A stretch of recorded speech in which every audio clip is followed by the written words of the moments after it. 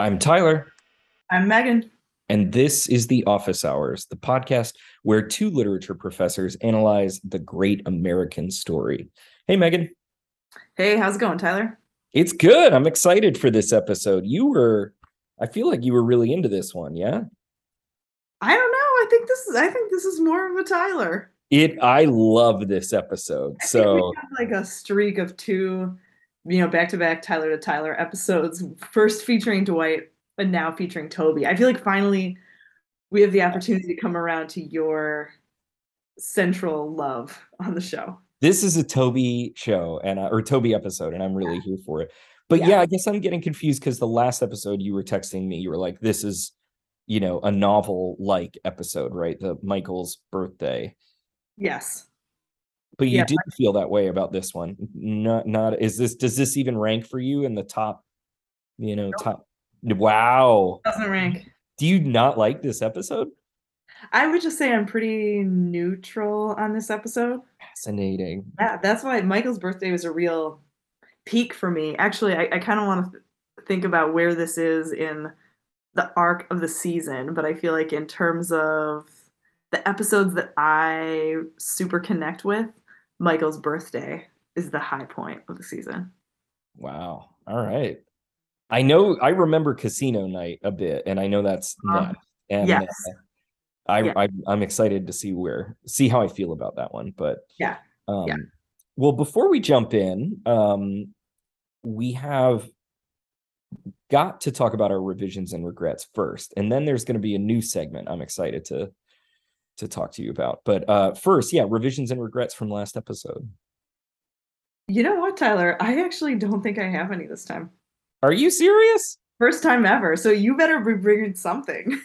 I have nothing. I have nothing. I was like, oh, Megan will have something, and that'll save me. So, but that's all right because I have a game for you to play at some point too. Oh Uh, no. yeah. Oh Makes yeah. me nervous. Okay, well, so we have another segment after our revisions and regrets.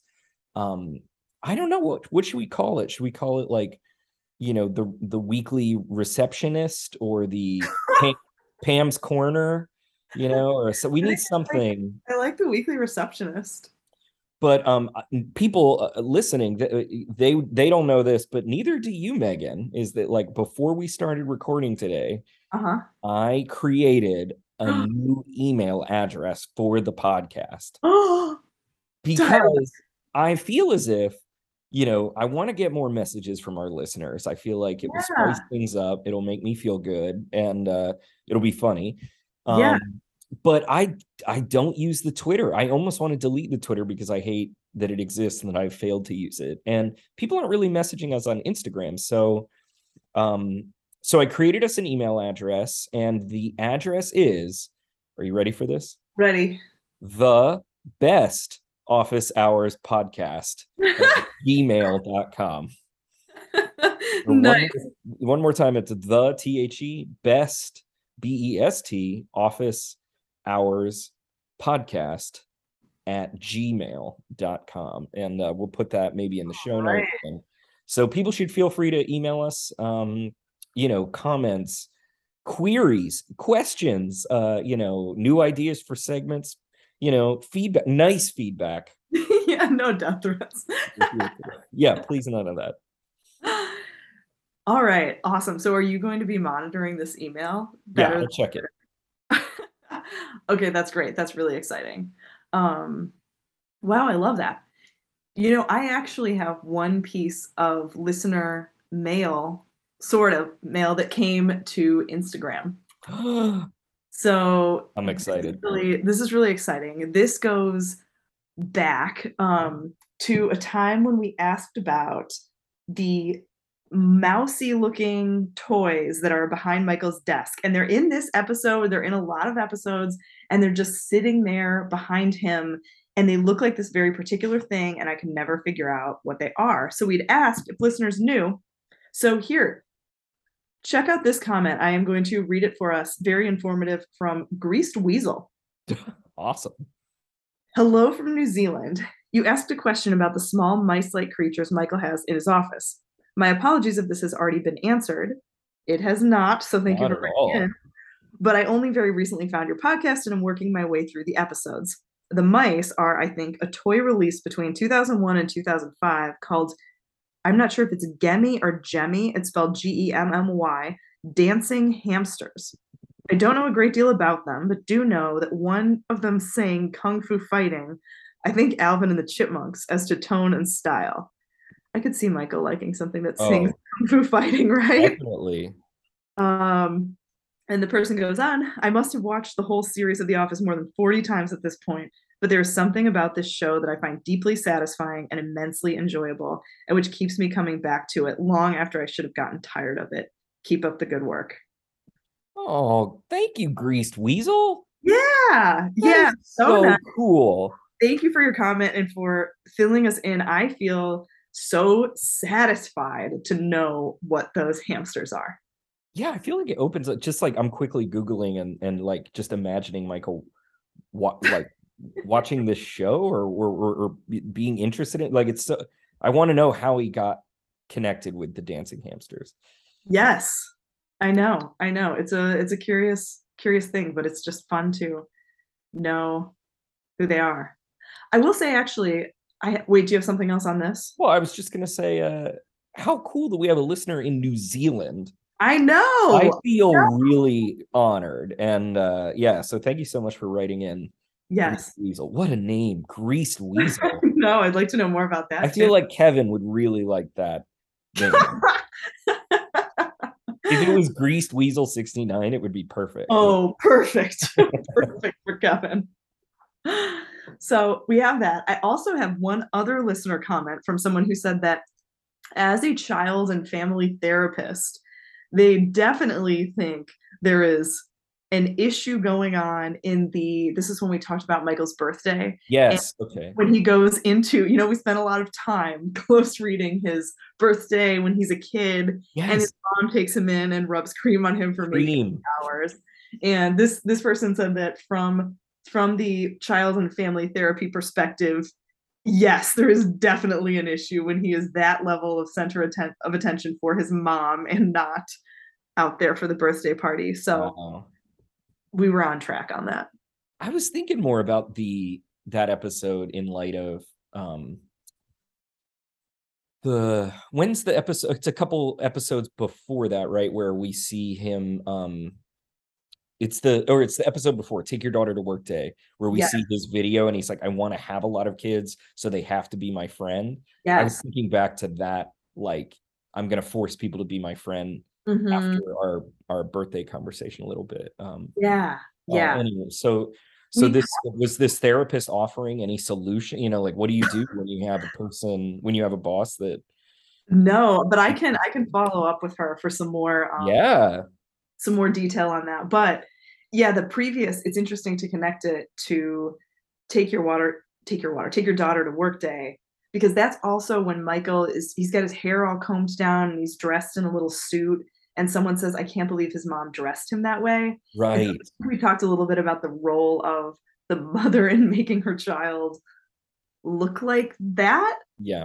And maybe we get a little bit of that with Oscar's point today about stage moms. And Yes. maybe Yes. maybe Michael's mother was a little bit of that. I'm really excited to talk about Angela's poster. It's almost exclusively what I want to discuss. Um, Okay. but we should encourage people to rate and review us also on Apple Podcasts. Do you know how to rate and review? I don't even know that I've rated or reviewed our own podcast. I think you can just there's like a thing where you can hit the number of stars, Okay. and hopefully you can just do an add comment. But I did make the mistake of, in our first episode, saying like too much, and we had somebody say they listened to the first 10 minutes and couldn't stand that. So I have corrected my path, but that is bringing down our rating. So people who like us, please give us some stars. Yeah. Also, fuck that person. um, I hope they've listened all the way through and they arrive at this moment when we finally acknowledge them. But hey, fuck you. And not for nothing, I was listening back to whatever episode is posted right now. I was listening and I was like, oh, I say like all the time. And I say like, I say kind of like. I I have a kind of whole watched. bunch of verbal tics, and it is distressing to listen to because it is like exactly how I speak in the classroom. And anyway, the fact that this person didn't mention mine also is sexism because I'm between the two of us, I'm definitely the valley girl when it comes to likes, and you knows and whatnot. So I love thinking of you as our Valley girl. And the person actually didn't specify, but that was just oh, didn't then it was me. said the host. But I had listened to that one and I was like, oh, I need to course correct here and try to cut back on that. I love that you listen to it and you're like, I'm gonna change, whereas I'm like, oh no, I'm digging in. Yeah. This is gonna be a like kind of podcast now. Anyway. That might be male privilege, Tyler. Yeah, I think so. I think so. You gotta cling to like and go in with confidence. Yeah, yeah. Anyways, Um, get into it. well, I was wondering if you would like to play the game that I have for you Oh, first. oh God. I'm nervous, but yes. Well, what you're right. Let's list the title and do the summary, and then we can play the game. So, the title of this episode, this is season 2, episode 21, Conflict Resolution. And in this episode, Michael takes over HR's conflict resolution efforts, and chaos ensues among the office mates. So I was, maybe a little bored, and I decided to write down my complaints. What would be my conflicts with every character in the office? And Oh, so I was wondering if you would like to try to guess which character I'm complaining about. oh, yes. Yes, I want to play this game. This is great. Okay, bring it on. Okay. Um, never ever smiles at me. Like doesn't smile back. Angela. Nope. Damn it. Creed? Nope. Oh, I didn't even put down a Creed complaint. I gotta think of that. He doesn't smile at you. Is it Ryan? No, he smiles. Of course he does. But does he smile at you? I Mm, wasn't sure if it was specific just to the character or to how they would treat you. it's me. It's Tyler in the office. So never smiles back at me. Stanley? Nope. Oh my God. This is gonna be a rough game. How many tries do I get? You keep yeah, there is no end. Kevin. Nope. Dwight? No. Toby? Yeah.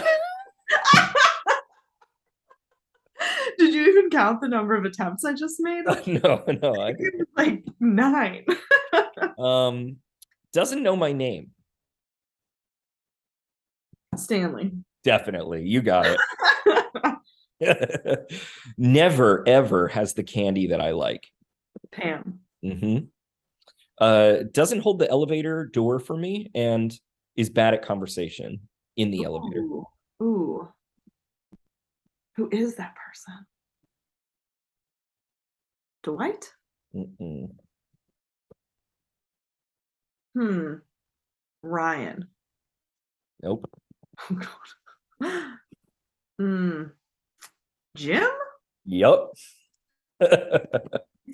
Is there a time when that happens with Jim? I don't know. I just think he would be. He would never hold the elevator for me, and I feel like he would be bad at conversation. Yeah. That's what I feel. So Right. I love these specific complaints that you got about people. This is great. it's just what I sort of imagine, they might do, but Yeah. puts a boot on my car because of my bad parking. Dwight. Yep. Hides Bible quotes in the donuts. Oh, that's beautiful. Angela. Yep. Won't shut up about Bob Vance Refrigeration. Phyllis. And so constantly it changes the thermostat and makes me really cold. Oscar. Sends me dirty like memes over office email. Kevin or Michael? I'll go Kevin. All right, it is Kevin. You got it. Smells like Axe body spray. Ryan? Yes. Won't shut up about Ryan. Kelly. Um, Michael, though. she leaves empty bottles all over my desk. Meredith. Mm-hmm. Uh, keeps giving me Swiss Army knives. Dwight. No. Although that would have made more sense. Creed? Yeah. I don't know. I just feel like he would do weird stuff, you know? Weird stuff. I would And think maybe more using switchblades than Swiss Army knives, if we want to get particular. there we go. Switchblades. That's right. That's right. Maybe even like that switchblade comb or something. You know, it has to be weird. Oh, yeah. And then shows up uninvited to my birthday party. Michael. Yeah, you got it. Oh my gosh, Tyler. What a lovely game. That was so good. I just was like, I wonder what my complaints about these people would be. And anyway, so I'm curious, do you have anything that comes to mind if you were like working with these people, you would imagine being a real trigger for you? Oof, that is such a good question.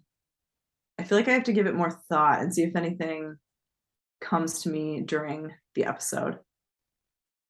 Well, I maybe definitely relate to Oscar in this one big time. So I think that might get us into Angela. My complaints about Angela. well, let's start at the top. So we've got some wedding planning going on. Mm-hmm. Oh wait, did we read the yeah, you read the summary, right? Yeah, yeah. Okay. Yeah, we've got some wedding planning coming on. Yeah, so at the beginning, Kevin asks Pam if she has a band picked out for the wedding and recommends his band Scrantonicity. Great name. Great name for a band. I totally love it. Any thoughts? Oh, am I carrying this one because you hate this episode? You might be a heavier hitter here. I don't know. I think it's interesting that it's sort of setting up at the get-go what Jim's going to be upset about. Yeah. He says that he's fine with hearing this. She hears me arranging my social life. And by the end of the episode, we're going to discover actually he's pretty cagey about his personal life. He isn't open and honest with her about it.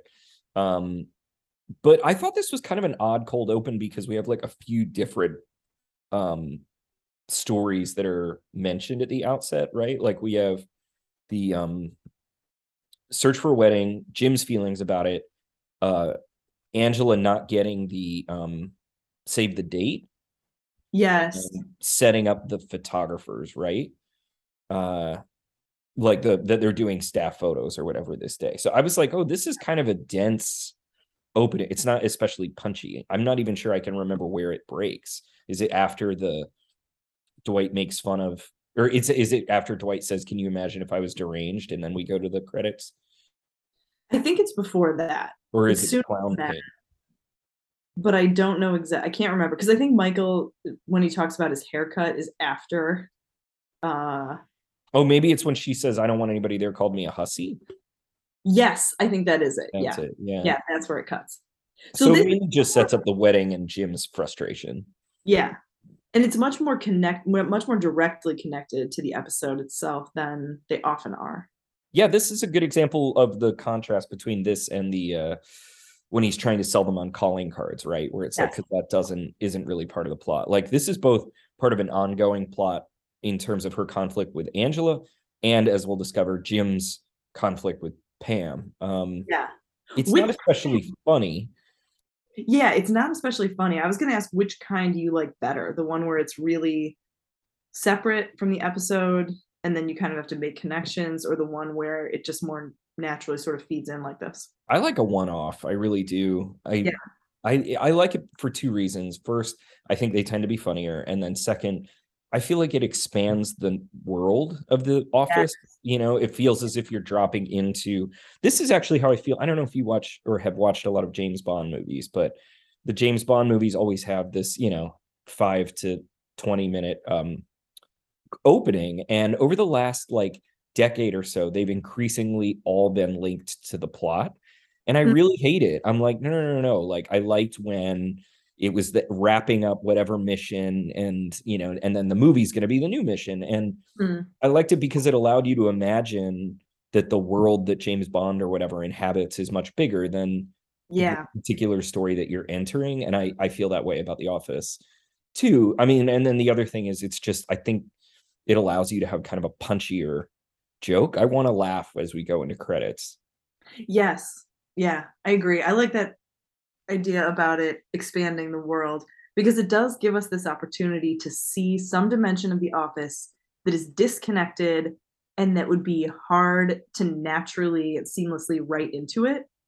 But things like this about the wedding, about the invitations, it seems like there are other ways to give us that information and introduce that context that maybe this is a missed opportunity.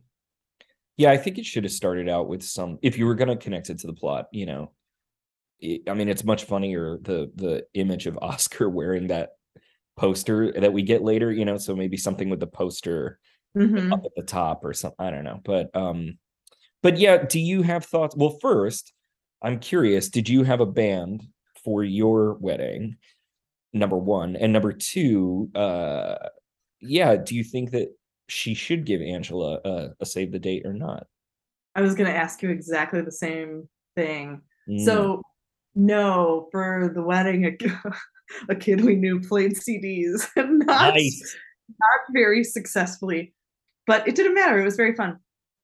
So, yeah, I wanted to ask what your take is on whether Pam should have invited Angela. I think absolutely not. If someone has called you a hussy, you do not need to invite them to your wedding. And I don't believe in this thing where you have to include everybody to avoid their feelings getting hurt. I think you've reached a point where you're all adults and you got to put some boundaries on things. You can't just invite everybody to everything. And so I feel like when you're making a big list like that, you just have to have some rules that you then kind of follow. Like, do you invite your friends' parents? Do you invite children? Do you invite people that are in this circle or that circle? And I think not inviting people who called you a hussy is a really good line to follow. And it's interesting that that's not something that she can even like that she can say to Angela. I guess maybe that's a conflict that doesn't get worked out that should. What do you think, Tyler? Should she have invited Angela to make her feel included? Not at all. And I was angry that by the end of the episode, she gives her a save the date. I was like, come on. I Like, know. and I mean, I think it's hard because Angela is like explicitly being like, why aren't you inviting me? Or whatever. I didn't get mine or something like that. And Pam, as we know, is conflict avoidant in general. So like, it makes sense that she would cave. But it sucks. And yeah, I completely agree with you. I'm like, you don't have to invite everybody. I do. My sense is that like this is very tricky for people having conventional like weddings. Um, Jen always calls it the Christmas card problem or something like that. It's like if you Oh, have yeah. to, you're sending out Christmas cards or whatever, like who doesn't get one or something like that. Yeah, that's got to be a big problem for you as a huge Christmas card guy. We have fallen off. I've fallen off. I've kind of given up holiday cards almost entirely the last couple of the pandemic. I was like, whatever, we're done here. And I don't know. Yeah, we'll see if I ever return to it. But nonetheless, this yeah, like I get the pressure. And you could say like, well, the fact that Pam talks about the wedding so much at work or whatever, or that she's inviting some coworkers, like it would be difficult to Totally. like, because it's Phyllis who brought it up and is just making Mhm. casual conversation. So that would be tricky. But yeah, I think you got to have a hard line, even if you lie and say, oh, we're trying to keep it to whatever, you know, Yeah, something like that. yeah. So then Phyllis, oh, go ahead. Sorry. just gonna say, I feel like Phyllis should not have. Phyllis should have been a little more discreet. Yeah. Yeah. But Agreed. I know. I was like, come on, Phil. Phyllis is real interesting in this episode, by the way. she Really is. want to talk about it. I mean, as a way in, she has put on makeup Mhm. for her photo, and that's sort of our introduction to the ID badges that are being taken. Yes, I Dwight is so mean. It is the funniest reaction, though. I think it's really mean. It really hurts her feelings. But Dwight sees her. She takes off her glasses and she has makeup on her eyes. She's got blush. It's colorful. And Dwight says, "Oh, what is on your face? Is that a disguise?" And for some reason, I think the question of whether it's a disguise is so funny. I just was like, this, I hate this guy. I was like, come on.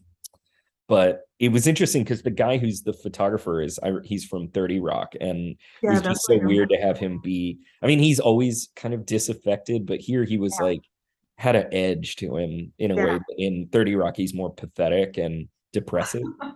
Um, but yeah, I do you think though Dwight is a little, I don't know, is there something that he is onto about makeup? Does he have some kind of legitimate analysis of makeup as disguise? And there is something interesting about when you're getting a picture taken and the desire, which I have, to look different than you do in actual normal life right. for a picture. And there is some kind of disguise element to that. Or I don't know if you ever have that where you see a picture of yourself and you're like, oh, I don't like that. Like, that's not a flattering picture of me. And Hmm. then you think, well, that is just what I look like on a Right. normal day. Right. So, Right. you know, No, uh, I feel that way about, yeah, I don't know. I don't know about photos, especially event based or like, yeah, like a driver's license photo, but like, oh, it's a special event and we're taking pictures. Like when I've been, I've yeah. been the officiant for a few weddings and in some other ones, and like the taking of the photos and the whatnot. I don't know. And there's something very strange to me about like none of them feel like everyday life. And I guess that's the point. But then, yeah, I don't know. I would much prefer a candid in Mhm. general, even if I don't look as good in it. I don't know. I don't know. I have this weird like I don't recognize myself in photos when I'm dressed up, and Hmm. I feel like I look like a little church boy. I don't like. You look like young Michael Scott. Yeah, exactly. But I do. I mean, I don't know. I think it's cruel of Dwight um because it is, but also yeah, it is interesting that Phyllis like wants to wear makeup, and it's a moment in the show where it really calls attention to the fact that like on in general all of these actors are made to look um un undone up or whatever. I don't even know what the phrase would be, but like not glam, Yeah. and the women are not sort of like doing yeah lots of makeup and hairstyling and all this kind of stuff in the way Yeah. that some shows might kind of overly stylize. So yeah, I don't Yeah. know. I thought it was an interesting. Also, I was a little confused what these badges are for. uh Well, Dwight will Dwight will fill us in on that. I guess just one other thing about Purity. Phyllis is that she doesn't, I think part of it is that she doesn't do makeup in a way that would be considered really good or like really effective. Right, right. Like she does, it's too much. And the thing with the Dwight says it is cruel, and at the same time, I think he does not intend it that way at all. It's just this reaction to it where he does not understand makeup. Like he has no understanding, I think, of what she's going for, but not hitting there. But Dwight does explain. And so I think this is connected to the position that Michael gave him. What was it that Michael called him at the end of the last episode? Like head of security You're for right. something along those lines. Oh, okay. I think this comes out of that. So I think Dwight has initiated this because he says ID badges are long overdue. Security in this office park is a joke. Last year, I came to sorry, I came to work with my spud gun in a duffel bag. I sat at my desk all day with a rifle that shoots potatoes at 60 pounds per square inch. Can you imagine if I were deranged? It's a So great joke. Dwight is picking up a threat to the office, and interestingly, he is both the threat and the one who fixes it. I kept thinking about, okay, 60 pounds per square inch. I was trying to understand that measurement, but I thought it was really funny. Tyler, are you familiar? Have you ever interacted with a spud gun? I have. I fired one Are you before. serious? Yeah. Have you? That is the most shocking answer. I know. I have not. Tell me about Have you this. been around one or seen one? No. Yeah. So when I was quite young, like probably elementary school or something like that, um, and my dad was still, he was around, not a lot, but when he was around, he would like to go hunting. And so once or twice, my brother and I went up with him to this like hunting cabin. Hmm. And, everybody would go out and like whatever, try to hunt deer or whatever. But when they were done, they would just hang around, like a campfire. And Mhm. but then like there was targets for like target practice or whatever. So they would shoot, whatever kind of guns. And one of the guns that I remember them having was a potato gun. And I don't know whether ever I was like allowed to fire it or not. I just remember seeing it being in the vicinity because something that was very strange was that they used like aerosol hairspray as the sort of accelerant. Like they would spray this in the thing and then fire the gun. And anyway, yeah, potatoes would like go smash against a target. And it was incredible. I can't believe that I am admitting this publicly, but yeah. So I have seen a spud gun. It's so funny. I'm just imagining getting shot with one of those and the like the thud of a potato hitting you in the back or something. Mm. Oh, so you're imagining that you're running from the spud gun. That's Yeah, yeah. I think I yeah. picture myself getting shot by the spud gun. Yeah.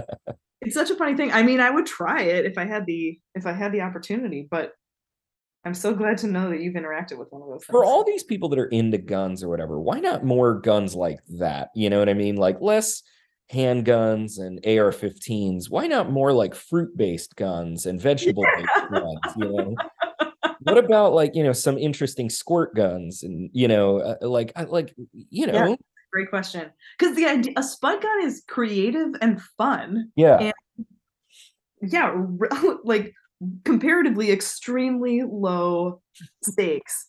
yeah. And actually, the fact that Dwight finds, yeah, that the spud gun in the office is the great danger here is interesting.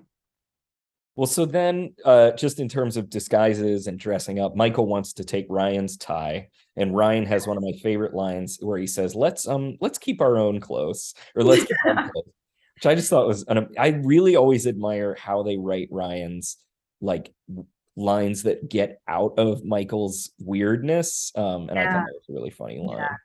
This made me kind of realize how many times Ryan is alone in Michael's office in these Yes. really uncomfortable situations. And because when Michael likes his tie, he comes over and grabs it and he's looking at it and like leaning over him. And you can just see how uncomfortable Ryan is. So he really spends an inappropriate amount of time alone in Michael's office, considering the way that Michael interacts with him. And so then is that when they hear the yelling, which is Yes. Oscar yelling about child abuse and Will Jesus you freaking out. will you read the quote in its full detail? It's like child abuse. I say if Jesus saw that, he'd freak out. He'd freak out, Toby. I mean, on some levels, and I'm supposed to work there. That's what I've got. Yes. I just love when he says he'd freak out. He'd freak out. I love that too. Do you remember when this poster came into the office? Was it at Christmas? It was a Christmas. I don't really remember. It's for you. Do you remember who gave it to Angela? Oh man, this is a game-based episode. So, Let's see. Who would have Pam? no. Phyllis? No. Dwight? No. Let's see how many it takes. Keep going. Oscar wouldn't have gotten it. No. Yeah, no. So can't be him. Stanley? No. Why are we bad at this? Um, Not Michael. Who else is there? Was it Michael? No. Okay. Toby. It's Toby. Oh, Oh, I didn't realize. Toby is at the heart of this whole That thing. is fascinating. That changes my whole reading of this episode. I think that was when we were talking all about the gifts. I feel like we talked about that as the most effective and selfless gift because he has to be humiliated to go into the store and buy that. Yeah. He says something like, "Yeah, I felt kind of weird buying it," but Angela loves it. She's the person, aside from Pam and her teapot, I guess, who gets the most personal, most well tailored to her gift. But now everyone has to deal with the consequences. I just adore Oscar's reaction. I love that he says Jesus would freak out if he saw this. That poster is so weird. And I just think that this is a great conflict. And when Michael says, so Toby there kind of pulls Michael aside and explains how this works. I want to hear what Yeah. you think about the representation of HR departments here. He Same. explains how this works, and he basically says that, sometimes people just need to vent, and so you let them vent and you move on. And Michael asks him, what do you know about conflict resolution? Your answer to everything is to get divorced. So, yeah. And Toby says something like, well, that was the right decision for me and my marriage. Like, Yes. everybody takes these things so earnestly. Yeah, I had the same question for you about like, is this a good strategy or not? I mean, I think the episode kind of suggests that it is Uh-huh. actually a good strategy because everybody needs to vent, but none of these conflicts can actually be resolved. Mm-hmm. So it's like just inevitable that they're going to fester. Yeah. And Michael's desire to like solve them, while perhaps admirable, is like wrong-headed or something like that. I don't know. But on the other hand, I kept thinking about this as some sort of metaphor for narrative itself and Mm-hmm. how narrative is supposed to resolve conflict. Mm-hmm. And and especially sitcoms are all about like, you know, largely non grandiose conflict that gets resolved, so it's like, oh, not ultra serious drama, but like minor conflicts that end up getting resolved happily. That is what comedy is supposed to be. And so yeah, I kept thinking about how the Toby and HR are both a representation of conflict in the workplace and how HR is essentially useless, verse, and at the same time how like Toby kind of represents the office's approach to storytelling, which Mm-hmm. is to not really resolve any conflicts. But Oh, I wow. think Toby is one of the writers on the show, or one of the head writers. So um anyway, yeah, I don't know, I'm curious what you thought about this. Yeah. Well, I want to know what you think about the positioning of conflict in narrative terms. So I kind of claimed when we watched Michael's birthday that was the climax, that was our kind of peak point of the season.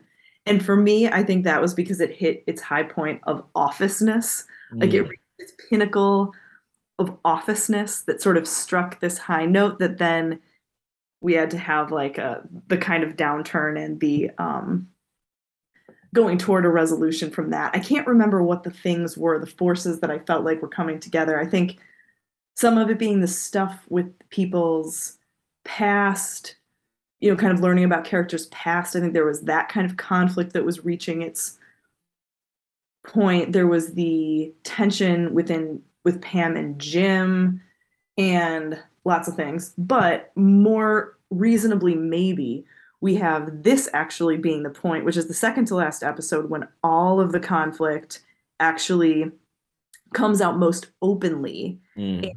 and tries to resolve it. I thought I might read a definition from Masterclass about Oh, story arc and how to structure a climax of a narrative. So did you just have this on hand? I'm so impressed. I just looked it up on my phone. Okay, so here we go. A climax is a dramatic turning point in a narrative, a pivotal moment at the peak of the story arc that pits the protagonist against an opposing force in order to resolve the main conflict once and for all. The climax is one of the most important literary devices in plot structure. It's the moment when the story arc bends and begins its descent. So I just wanted to throw the kind of technical story arc thing in there to see what you think about the place of this, because it is called conflict resolution. All of the conflicts blow up here. And The Office, as we've seen, does not, as you pointed out, resolve things in the way that they're sort of supposed to be resolved in a sitcom. Yeah, that's so interesting because, yeah, on the one hand, that definition doesn't really work for this show. And then on the other hand, this is an episode that brings, as a result of one conflict and Michael's like inability to let things go and his kind of narcissism or whatever, like, because Yeah. I kind of want to talk about that. Like he wants everybody to be a family. He wants there to Mhm. be, but like wants it to be a happy family or something like that. And but anyway, because of all of this, it really brings the Jim Pam plot into crisis in a Mhm. way that hasn't been thus far. It's just been kind of chugging along. Yes. So, in that way, this episode does push us towards something important there because, like, he's looking for a different job suddenly.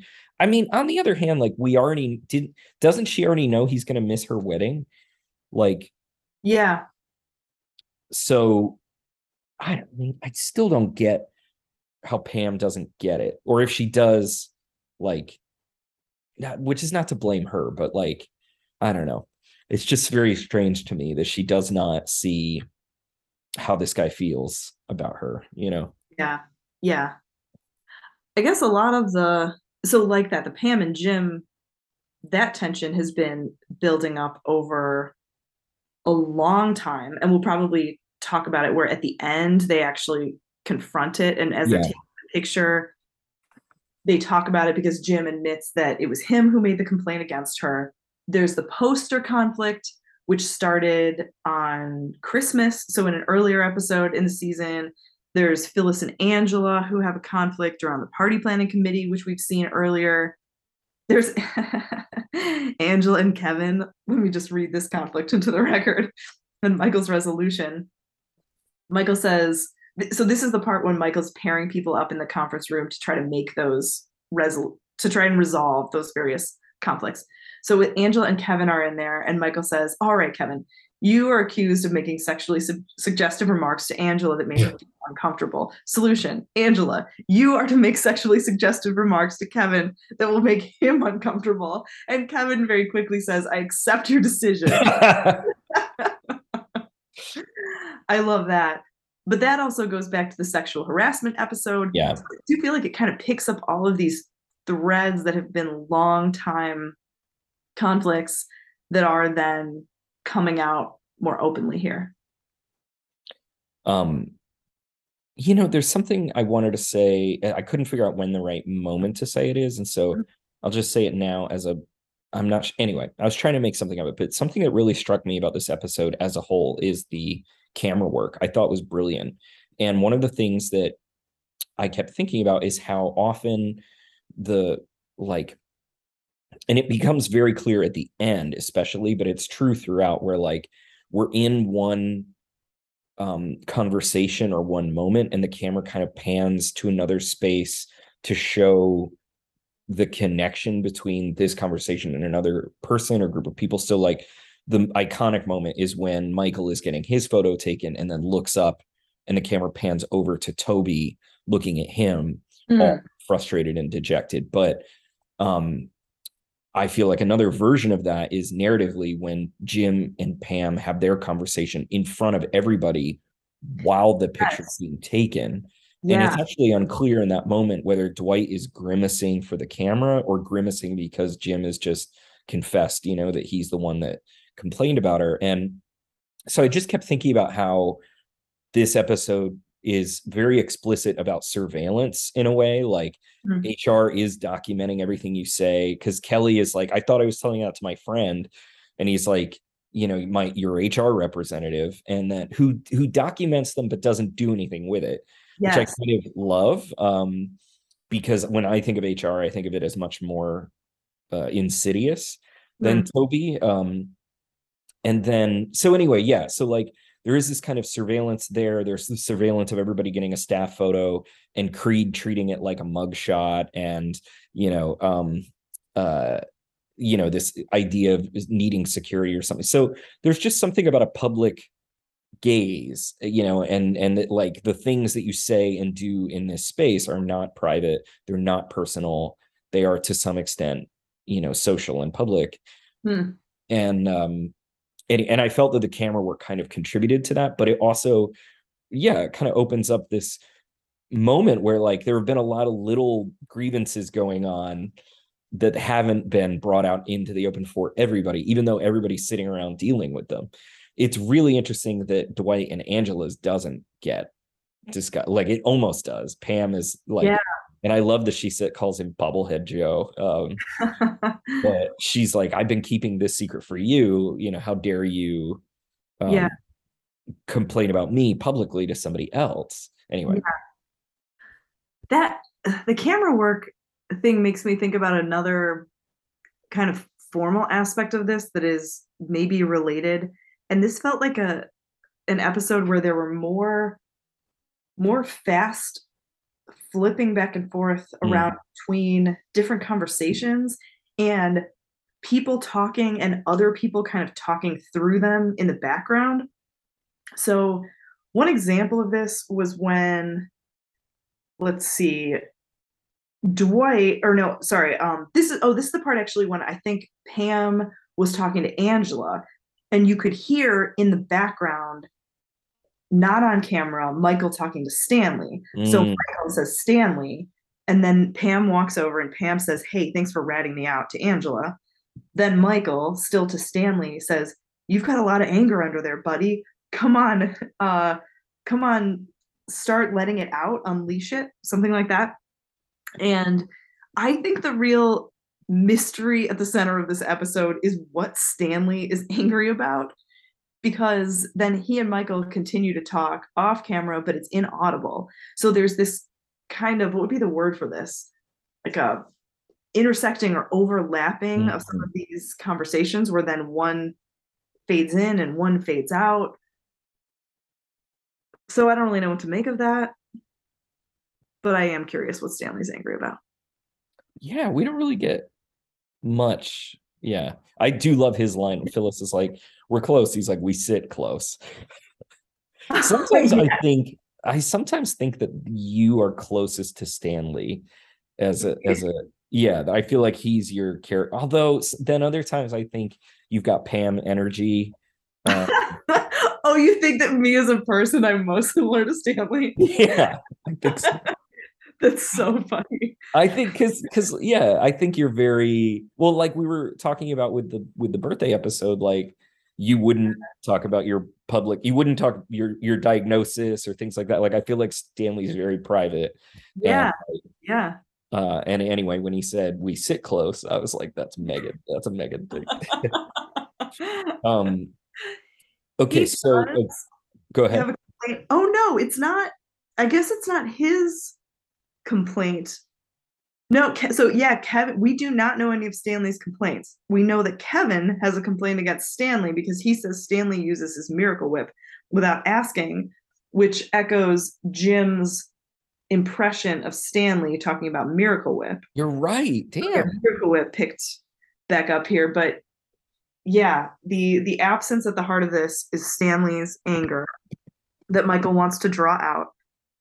But back to something you said about the complaints that they go into a box. I feel like so they just go, they pile up and they just are in this file and a box underneath Toby's desk. And I feel like you could do some drawn out, super literary reading of this. Do you remember reading? Did you do the Purloined Letter and like that set of Oh essays? yes. That story, the Purloined Letter, and it's Oh about my this God. movement of this letter where you don't know what the content is, right? Like it's kind of unspoken content, and it's about how it travels and moves around. And so there's something about all of people's anger just getting put into a box that then Right. fits under a desk.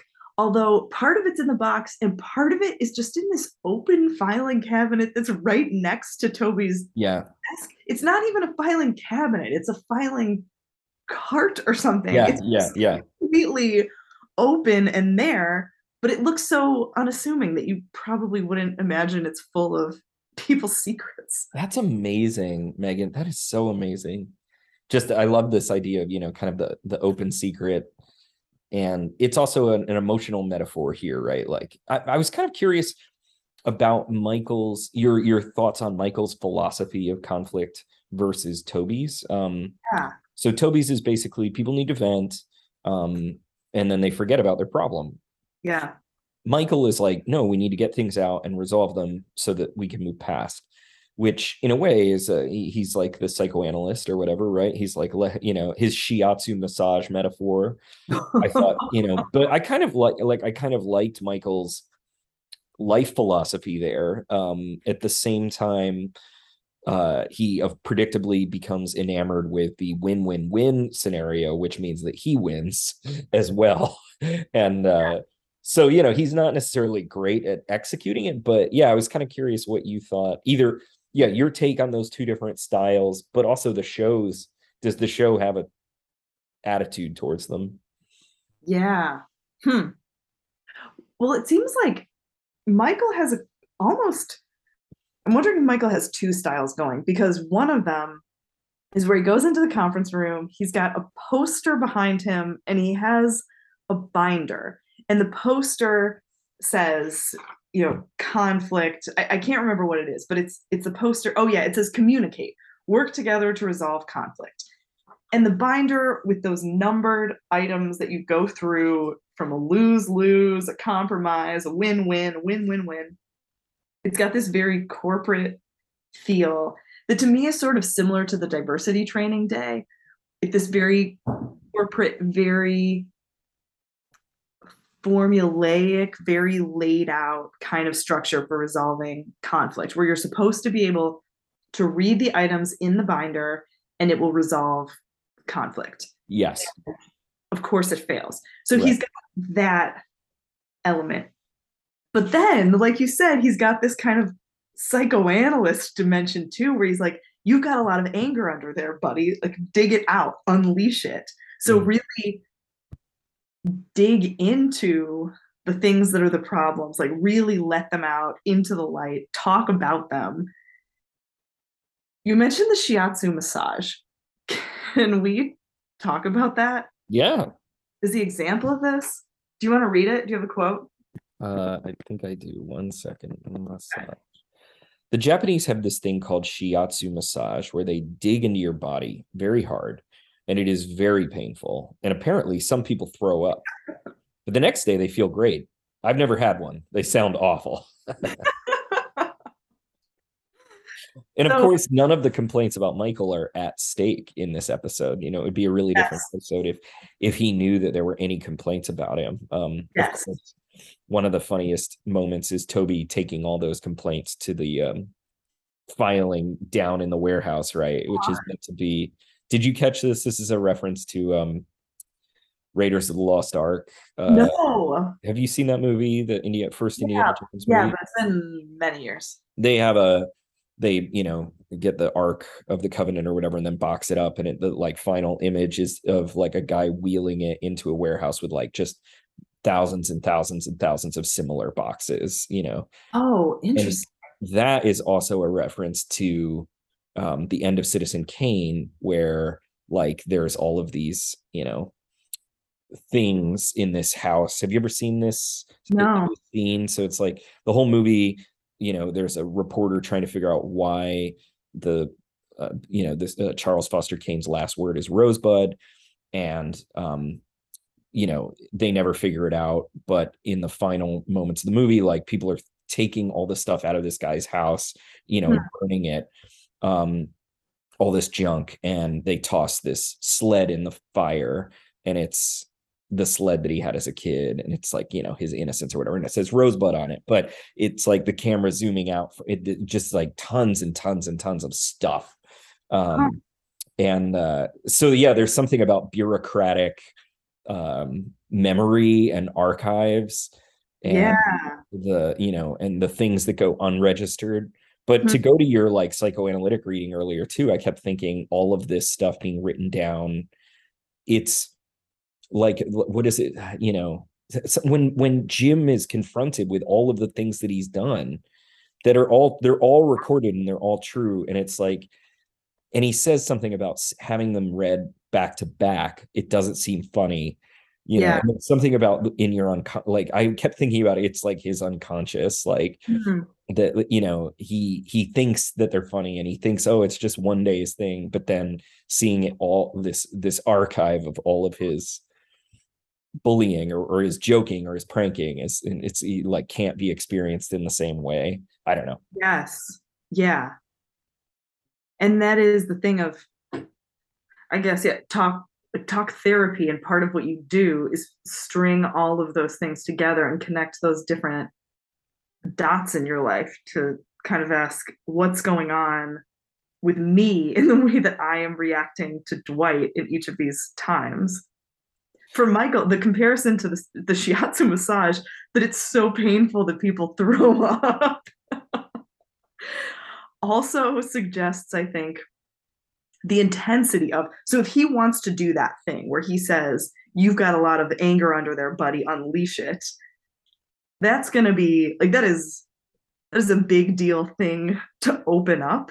And Michael is not trained in shiatsu massage or psychoanalysis. Like, he cannot, he wants to draw this stuff out, but it's a dangerous thing to do if you're not prepared. Do you think Toby's method is better? Uh, Good question. I don't know. I'm wondering if there's some kind of balance where, like, putting it into a box is pragmatic. And I guess it depends, what kind of relationship do you want with people in the office? So I think this is part of the thing of it being like a family. And we're taking a group picture at the end, like a family picture. And when people have their kids and you try and get everybody to look happy at one time, and it's just a disaster and it's really hard to achieve. So we've talked about Michael's desire to have the office be like a family.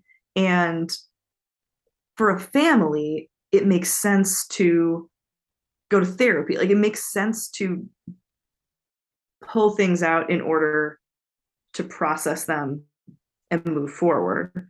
But with an office, does it matter? Like, do you need to establish that kind of relationship, or do you just need to kind of be able to exactly vent, get through it so that you can live with each other? I think it's a great question. I mean, especially, I don't know. Like, I definitely feel like I've made the wrong choice sometimes to be like, no, let's have this conflict, and like, this is bothering, like, let's deal with this, and I think in the spirit of reaching a more authentic Yeah. or happy place. Um, but it has definitely backfired sometimes, where it's like, oh, that's just not going to be possible because of either, structural or situational factors, or because, oh, like, we just don't, we're never going to mesh, we don't get along, and Yeah. so yeah, I think yeah, I don't know, I think my sympathy leans towards Michael, even if I think Toby is probably right. Yeah, yeah, I do. I agree. My sympathy does lean toward Michael here too. It's interesting, just as you were saying, like, that we get individual pictures throughout, and then the ending of the episode is a family photo or a group photo, Mhm. and a group photo that then has to be doctored to make them look happy. And yeah, I mean, I think it's such a beautiful and hilarious metaphor, for Michael's, like, the extent to which he'll go to turn things into what he wants rather than what reality is. But Yeah, at the same time, it is an aspiration that can be exploited, right? He's the boss, whatever. But it's also not like the worst aspiration in the world, that people get along with each other or whatever. And so the office is individuating, right? It's like here's your photo, your card, you're on your own, you're separate. And Hmm. then, Michael kind of wanting this connectedness to the degree that he's not even having them work. He's having them process like petty disagreement. I don't know. I don't Yeah. have an argument here. It's an interesting I just like that point that you made about kind of how it arrives at a group photo. Hmm. I, the fact that Michael describes himself, he says, I'm sort of an expert at Photoshop, so it turned out fine in the end. When people work together, there's going to be conflict. You can't outrun your problems. So true. I agree with that. Love it that he thinks he's an expert at Photoshop and then it shows us the picture and it's ridiculous. So Michael does want to bring out the conflicts, but he only is able to poorly stitch people back together again. Right. Oh, that's beautiful. Yeah, that's so true. Tyler, Um, do you know about cage matches? I don't know anything about them. Okay, me neither. I couldn't even get the joke at the end because I didn't really understand cage. So if anybody wants to write in and explain cage matches to us, Yeah, please um, listen on that. It comes I out, yeah, didn't he mention it earlier and then at the end too? yes, yeah, it's the final beat is about opening the cage, but he Yeah, definitely mentions it earlier where it's like somebody has to win or something like that. yeah. So he says at the end, and that is why the idea of a cage match is so universally appealing. But here's the thing about cage matches: sometimes you have to open the cage, and that is something Toby will never understand. Earlier he says cage matches, yeah, they work. How could they not work? If they didn't work, everybody would still be in the cage. But there is that he's going to like force everybody to resolve a conflict. He's going to force conflict into the open. Yeah. Um, but I So, really loved your point about how the show is kind of satirizing corporate attitudes towards conflict, where it's like, uh-huh. okay, we'll sit down and we'll follow this script and whatever, and and we'll pretend that something's being solved. I don't know. I really hate that shit so Yeah, much. yeah, I know. I agree. I do too. On a side note, I'm starting to do a little bit of quick research on cage matches. Would you like to hear Yeah, what have you discovered? context? Okay, so history of the steel cage match. Onlineworldofwrestling.com. So, cages are one of the oldest forms of enclosures used in professional wrestling. According to some historians, the first cage match of any kind took place on June 25th, 1937. Okay, I might have gotten a little bit too deep here. Let me go back to the Wikipedia definition because it was more efficient. But this is what it says. So a cage match, an event in which wrestlers battle in an enclosed location, escaping over the top to win. Mm, So it looks like there's kind of a tall chain link fence around them, and hmm they're inside of it. So they have to climb. They have to escape by climbing over the top and getting out. And it looks like they'll kind of climb up on the first bar and throw the other guy down. hmm. I thought it was just fighting in a cage. I didn't realize the cage was like a crucial part of the game. Yeah, so part of it is that you get out, you fight in the cage, but then you get out over the top. Okay. So Michael loves the cage match, but that's definitely a win lose. You're right. That's not a win win win. Nope. He says sometimes you have to open the cage.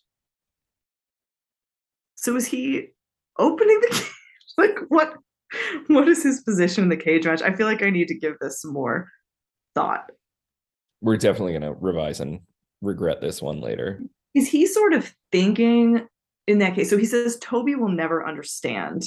So Toby wants to just keep it closed. So he puts the lid on the box and he just keeps it under the desk and he doesn't process it. He doesn't send it to New York. He just lets it be done. hmm Is part of opening the cage, opening the box? Like what's the cage here? We're gonna need to think about this. Well, I think I guess if we were to, I don't know. I mean, I need to know more about what cage fighting is, but I thought Michael's view was like you stick people in the cage to force the conflict into Yes. the open, and then it will resolve because somebody has to leave. But yeah, it definitely goes against his win-win-win. On the other hand, his version of win-win-win seems like a real lose for Oscar, I gotta say. Oh, okay, wait, we got to talk about that. Yeah. Okay. Okay. So, well, before anything, I have something I need to read into the record because, Please do. uh, well, I really just want to talk about it in relationship to the whole solution. But Uh-huh. okay, so Michael says, I want you to express your fear feelings using I emotion language and no judging or you statements. Not that's good advice.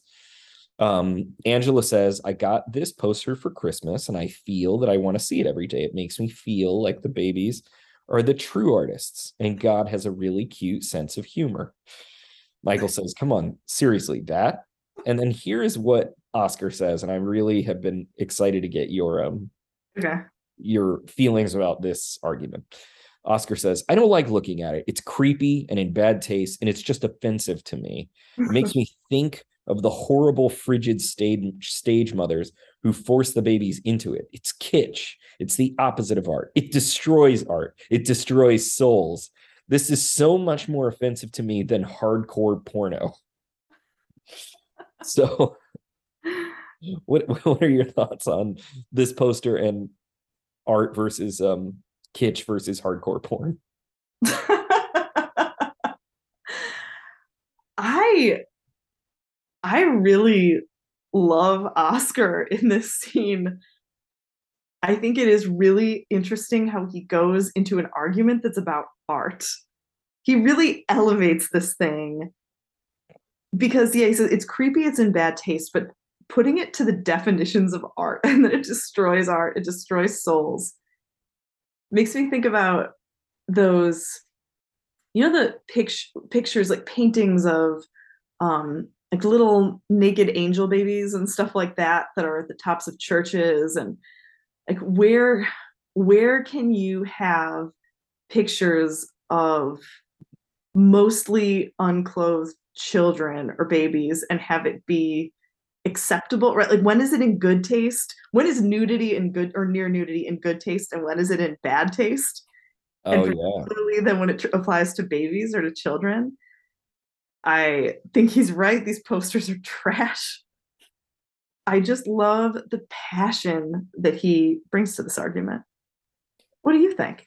Uh, well, first it cracks me. I hadn't really thought about that point, about kind of like religion and the kind of fetish or whatever for unclothed children, Mm, baby. The baby as the angelic figure. yeah. You know, but it's really interesting that Angela says it makes me feel the babies are the true artists, and God has a cute sense of humor.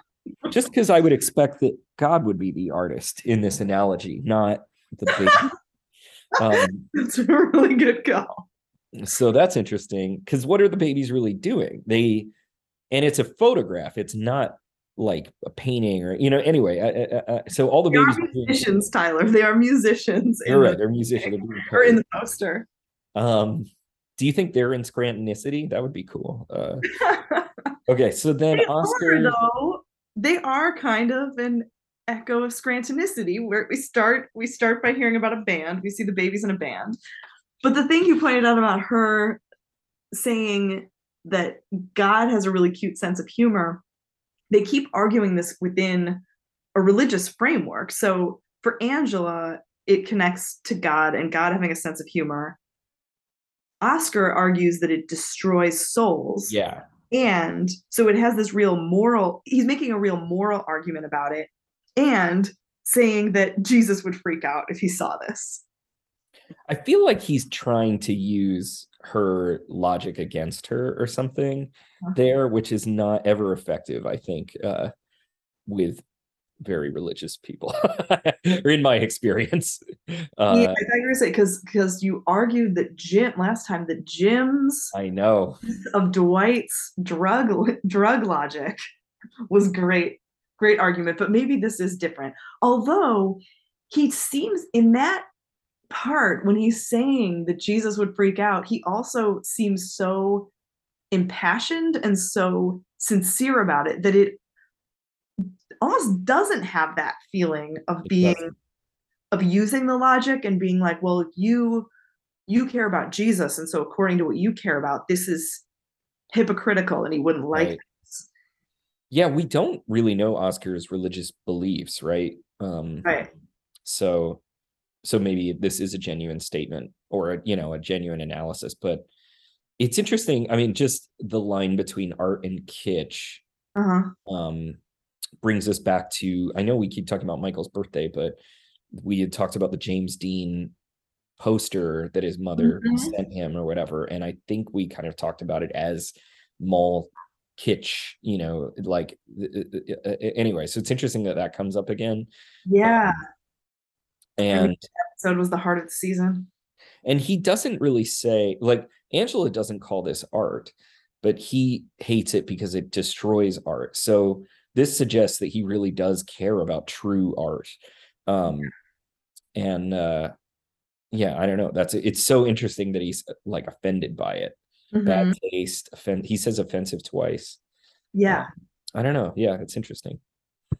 Maybe this will come up later with the Finer Things Club Mm.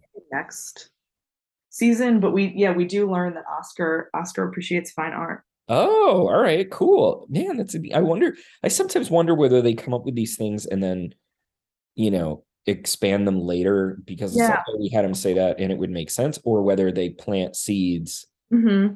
you know, um, knowing that they're gonna expand or, grow them later. I don't know. Yeah, it's a really interesting process thing. Before we wrap up, I feel like we should maybe briefly talk about the Dwight Jim thing just a little bit more since it Oh was yeah, yeah, yeah. such a big conflict. And I mean, plot wise, it sets up the possibility of him going to Stanford, and and it was just interesting how Jim and Dwight have an initial conflict, and then as they discuss Stanford, there's Dwight almost seems melancholic a little bit, and so does Jim, as they both seriously consider it. um Dwight says he has a girlfriend. I thought that was very interesting, but the best part to me of all of this is just it felt like it paid off something you and I have talked about, which is like, are Jim's pranks funny, or do they verge on kind of bullying or whatever at some Yeah. point? And it felt like Jim and the show were kind of acknowledging, like, oh, because he says, like, well, he deserves it, right? Like, and there's no clear confirmation on how the camera people are responding to that. And then Yeah. what's the other aspect of it? Oh, it's hilarious to hear all these jokes that we didn't get to see, Hmm. but hear them described. Like, Yeah. for me, the funniest was the phone one, the Yes. adding nickels and then taking them out and him hitting him face with That's the. a really smart prank. It's clever. Yeah, A clever. long game. Took a lot of time. But yeah, so Dwight discovers the box and he describes it as 4 years of malfeasance unreported. And then it's Michael reading off the conflict complaints, and that's where Jim becomes self-reflective when he has to face those 4 years of malfeasance. And I think it's right after that Michael talks about the shiatsu massage. So I feel like Jim is the one, maybe Jim more than anybody, is the person who's really being dug into there and having to face those years of things that he's done and the ways that he spent his time and kind of questioning it. Yeah, because I do feel like, we've talked about it in the early episodes and then we haven't repeated it endlessly because it's always true. But, like, the show is kind of about the soul sucking nature of labor, and it's, particularly like white collar, um whatever, office jobs. And that's how I've always taken the pranking, is like, to fill your day with something more interesting and to get payback on the people who take this stuff really seriously and are dicks. But then on the other hand, yeah, Jim is definitely faced with the, like, oh my God, like, not only have I, but much like Ryan, it's like, I've wasted all my life, like, in this job, and then this is how I've spent my time to Yeah. make it bearable. And yet it's like, it's pleasurable in the moment, but not in, what do you have to show for it, I guess, or something. I Yeah. don't. Yeah. It's a reckoning. So, Tyler, you think it's time to go to the Dundies? I'm ready. Let's do it. Okay. think you should go first this time. Okay. You know what? I didn't come up with a name for this Dundee. Gosh, what should I call it? I think I'm going to call it the Ethical Art Award, and it goes to Oscar Martinez. I have already talked about how wonderful I thought Oscar was in this episode. I love the passion and rage and righteous anger that he brings to the critique of this poster. So Oscar is my Dundee winner for the week. Um, I guess I have two this week. The first is the Emotional Honesty Award, which goes to Phyllis. I loved that she whispers to Angela, "I don't like you." I just was like, finally, just say it, put it on Front Street. I love that. Um, and then for the emotional shiatsu massage award goes to Michael Scott because I kind of agree with him a little bit. Let's get the conflict out there, let's deal with it, and the consequences be damned. So Yeah. I was kind of impressed by him, and I thought I was gonna go for Toby, but the more that I thought about it, I was like, all right, if you take the show seriously and you take Michael Scott's behavior seriously, like a lot of the things he does are really bad things. And so the fact that Toby has been sitting on all of those complaints and not sending them to corporate is maybe not so great for the office culture.